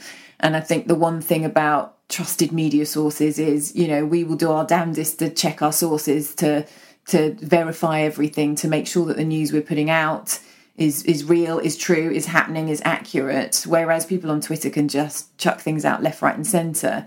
So, I'd like to think that people will always still rely on certain sources to get their news from, because, you just can't trust it otherwise. And I hate with a passion this kind of misinformation that's put about. Some people do it, don't they, again deliberately, to sort of just try and cause trouble, and we saw a lot of it with the pandemic, and it was just driving me nuts.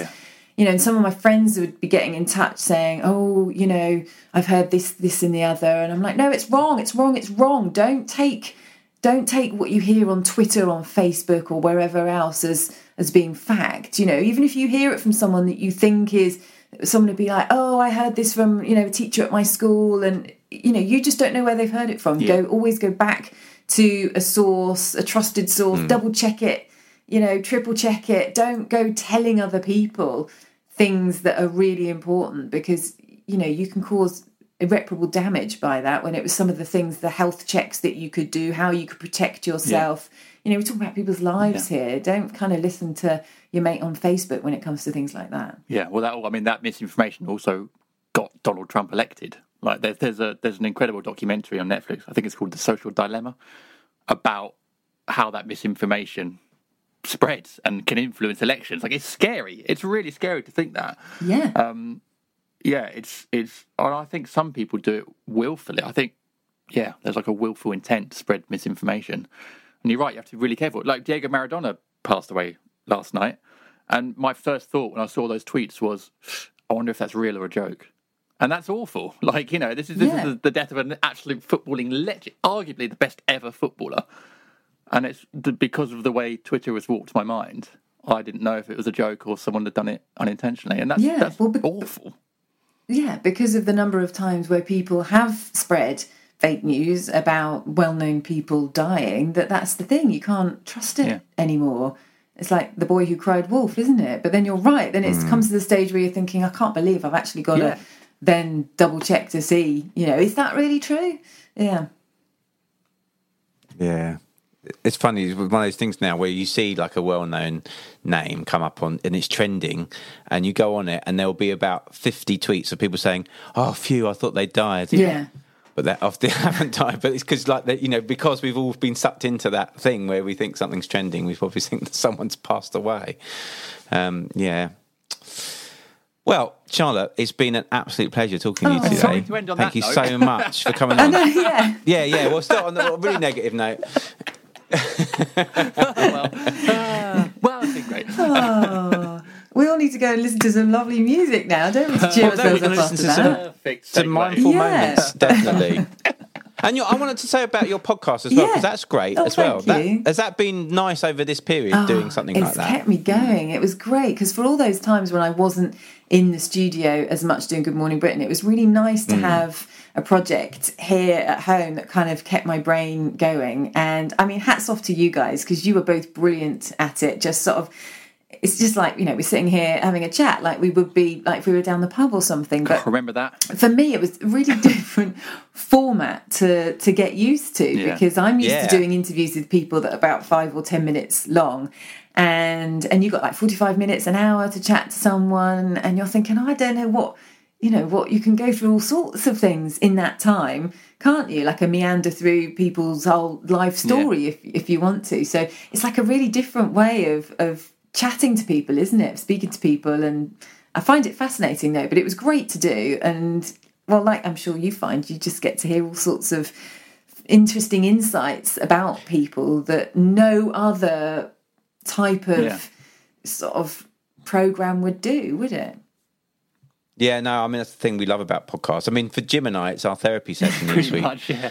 I mean, it really is, because, we're talking about all these different subjects that come up on, themes that come up on the podcast. And we get to have these sort of genuine conversations with people and hear about people's life, like you say, life stories, and how they sort of meander through life. And it's fascinating. And I think there's a beautiful thing about podcasts. Yeah, I think the lovely thing is that it actually brings people together, because what you realise is when you hear from people in more depth, and it's a bit more stripped back, isn't it? So they're chatting about things they wouldn't otherwise have the chance to chat about.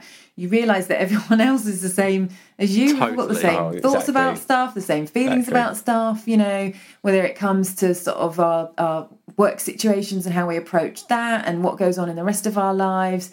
We're all the same, which is why it kind of brings people closer together, and it's nice to have that sense of, just that sense that other people are on the same wavelength as you, whatever you're going through. And I think we've all, for different reasons, everyone's had a bit of a weird time, haven't they, recently? So it's just nice to think, even though we're doing it over the airwaves and remotely, it kind of has that connection with people that actually means a lot and can be quite consoling, I think, can't it? When you're having those moments where you're thinking, oh, what's going on? I totally agree. And we get a lot of lovely tweets from our listeners, and they say the exact same thing, that they love hearing from people, and that we have way more in common. What was that lovely Joe Cox quote? There's way more in common than that divides us. Is that right? Yeah. Which I think is absolutely true. And it's true. And actually, you know, that's Twitter at its best, isn't it? When it gives you the opportunity to hear from people who are sort of reacting in ways like that. And that's kind of what it should be applauded for, because it's a great way of doing that and allowing those connections to happen.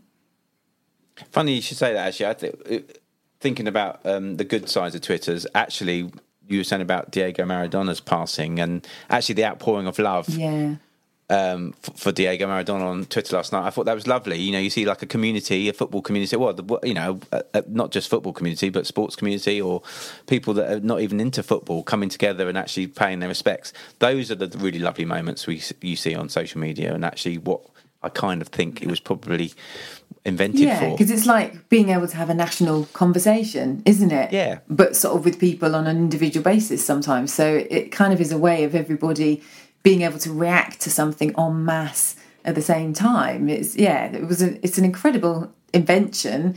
I just think we need to make sure that it's there for what it should be there for. And I worry about having a 5-year-old, what on earth social media is going to look like in however many years' time when we see it's what it's like now. I hope that there'll be a step back, a reset, a kind of, we've all had a bit of a few months where we've wanted to do things a bit differently, and I just kind of hope that we all keep sight of that and want to sort of actually be nice about things and try and make people feel better rather than worse about the situation. Agreed.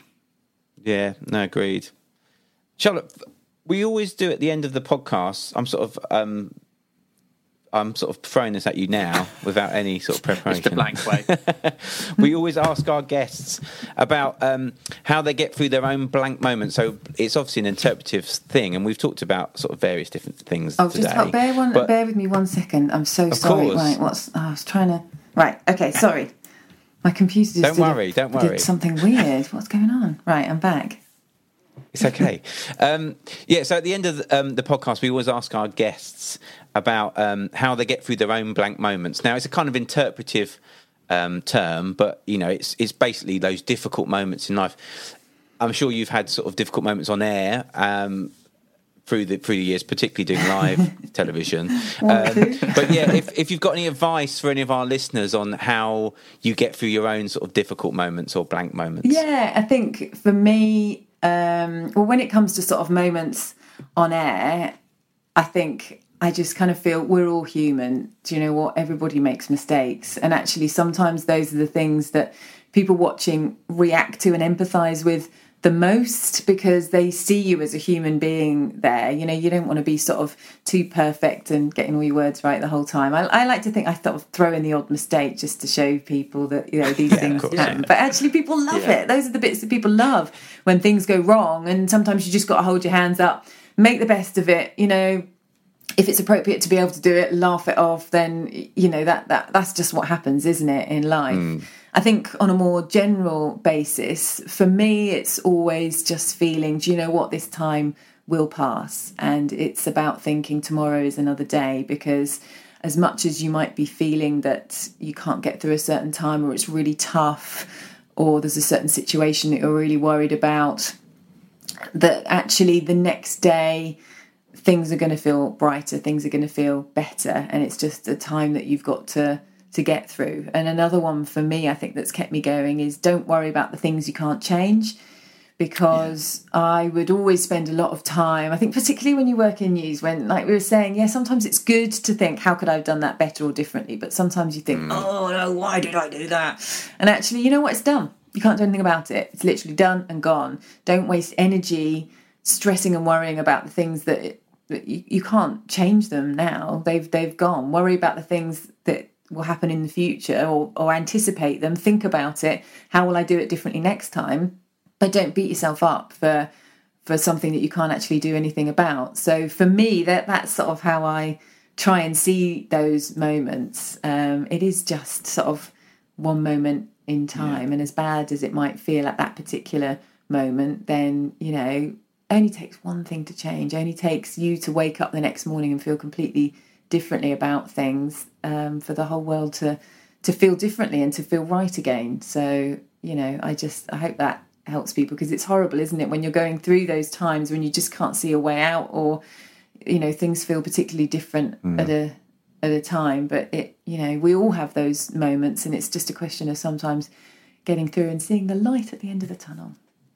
Absolutely. Spot on. Really good advice. I'm nodding along through that because I'm agreeing with all of it. Yeah. That was brilliant. Well, Charlotte, thank you so much for coming on. Great to see Been you. wanting to get you on for ages, so it's lovely to be able to sort it out. And yeah, lovely to see you again. I mean, first time we ever met was you were interviewing me. Yeah, I know. How funny is that? Because you do all those photos every year. Oh, yeah. And we spoke to you about that on Good Morning yeah. Britain, didn't we? It's just such a great story. You were with John Stapleton, and I think. I love the fact that you do that. Thank and you. We've got your books. Oh, you have, yes. So Ella Rose loves your books. Oh, amazing. Oh, that's lovely to hear. Absolutely loves them. So thank you very much. Good. Well, that's really, Keep up the good you're work. welcome. But yeah, it was random that day because I think they'd asked us to go up to the studio to do it, and my wife was working the next day, so I was just like, no, we can't do that. So they sent a crew down. Oh, amazing! So that all the neighbours were like, we got a celeb. We've got a superstar in our midst. And then the kids were just not playing ball at all. Don't work with kids or animals. I mean, they were just It was horrendous. It went terribly bad. It did go terribly. Well, I don't know what was going on behind the scenes, but it was great. Is it on YouTube somewhere that I can watch? Well, you're very kind. I don't know if it's anywhere. I'm not sure. It'll be somewhere out there. It probably is. It's on there somewhere. It'll be online somewhere. But yeah, my children, Jim, were not very kind. Wow, I need to watch this now. But again, those will be the moments that people love, because it's always something like when we interview people, especially because at the moment you're interviewing a lot more people from home, aren't you? Of course, so, as well as kind of checking out their bookcases and whatever they've got going on behind them, gives us a great opportunity to do that. But also it's sort of, are we going to have any unexpected moments with children, with pets, with something going on? It's like kind of, interview Jeopardy at the moment, which is great. You're just thinking, what's going to happen next? So it's those kind of moments that, add the spice to it. Yeah. We all want that moment with that, was he a senator or something? The guy that was talking on Skype and then he was at his child wandered into the room. Some sort, but... Yeah, and his two kids walk in and the little girl was doing that. Oh, I think that was last year. And the mum comes in the mum comes in and pulls them out. Yeah, so good. But it's brilliant. But you've kind of got to go with it. You've got to embrace it. Because I'm always interested in watching people's reactions, and some people are kind of like, pretend they're not here. And other people are like, I'll find your unicorn later. Okay? Go and get a biscuit. There was a lovely one where a lady was being interviewed from home, and her kid came in and said, "Who's that?" Talking about the news reporter at the other end, and I can't remember who it was, but the guy was fantastic, and he was like, "Hello, I'm Steve, whatever. What are you painting or something?" And they had this lovely little 30-second interaction with the kid, and then the kid went off and was like, "Bye, Steve," and it was just, I thought the guy handled it like perfectly, and it was so, as you said, it was so human, and it was just it melted my heart. It was the guy was the reporter was absolutely brilliant. It is. It's just like, A, the joys of working from home, and B, I think that is just children at their best. Although sometimes you'd be thinking, what are they going to say next? Yeah, absolutely. Well, thank you so much. It's so lovely to see you. Lovely to speak to both of you. Too.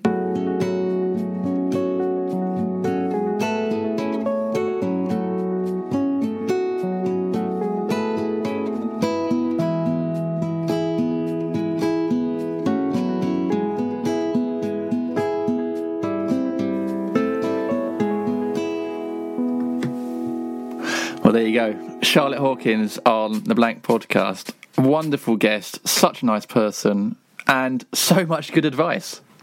Oh, it was wonderful. It was so lovely to talk to Charlotte. She's such a lovely person and a really lovely, we say this a lot on the pod, but lovely energy about her and, just really smiley and lovely. Yeah, it was just so nice to talk to her and loads of great advice.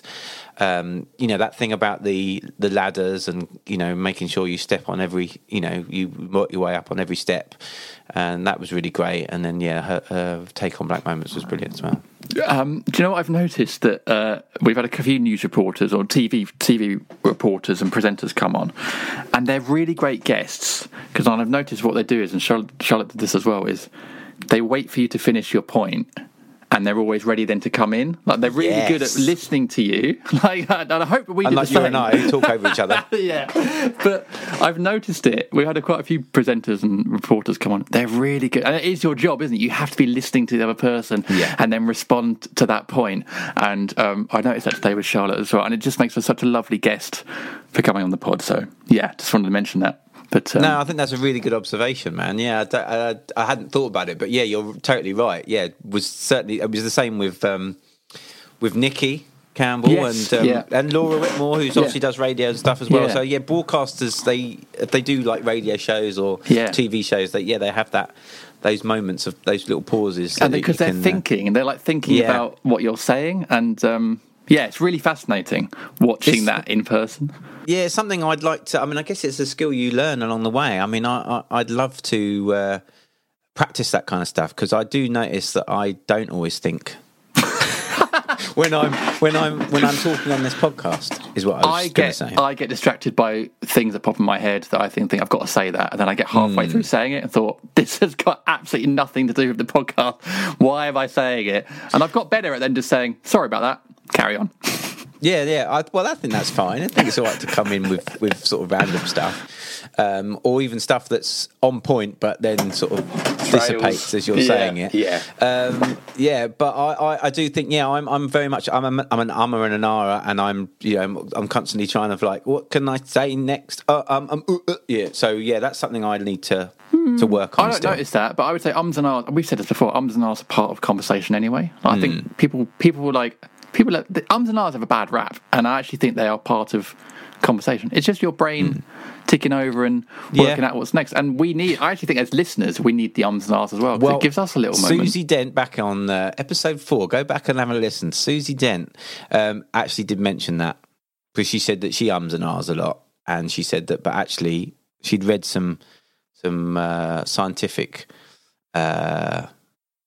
Don't know where I'm going with that stuff. She said that she'd read something in the press that is actually a good thing. Yeah. Because it gives our brains time to digest what is being said. I'm sure it was Susie's words then that was in my head as I was saying that then. So it must be you'd her that I'd learnt it from. Well, let's wrap up this week's pod and pods for 2020. Before we do that, obviously, if anyone wants to get in contact with us, to say what pods they've liked, episodes they've liked, or just to wish us Merry Christmas. We'd love that, wouldn't we, Giles? I'd love a Merry Christmas message. Yeah, that would really make my day.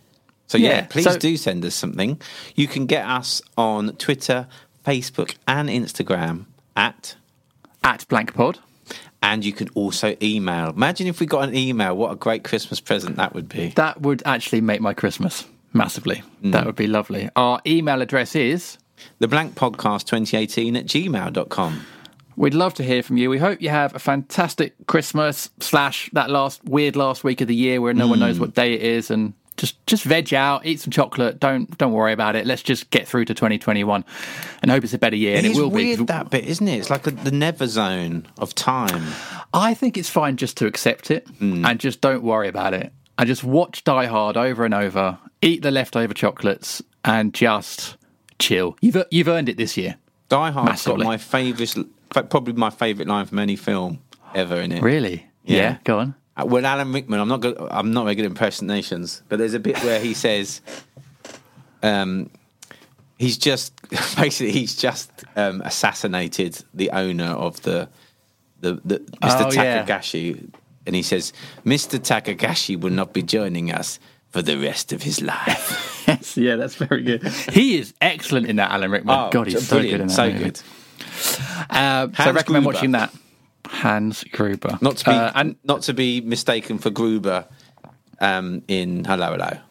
Thanks for clearing that up. Yeah. And just to confirm, Die Hard 1 is a Christmas movie. It is, absolutely. It is. It 100% is. So is Gremlins. Die Hard. So is Gremlins, and I'd argue Die Hard 2 is also a Christmas movie. Yeah, doesn't it happen almost immediately after the first one? It's like a year later. I think it's the next Christmas. I think it's even sooner than that. Oh, really? I've got a feeling it might be like within 24 hours. No, it's not, because he's flying. The kids are older, and he's flying back to see Holly. We have to check that out. She's coming into Washington. We might have to check that out, anyway, dude. We'll check it out. Okay, I'm going to Google that now and then text you. But anyway, look, we hope our listeners have a great Christmas. Thank you for all your support this year and for listening to the pods and interacting with us. And we'll see you in 2021.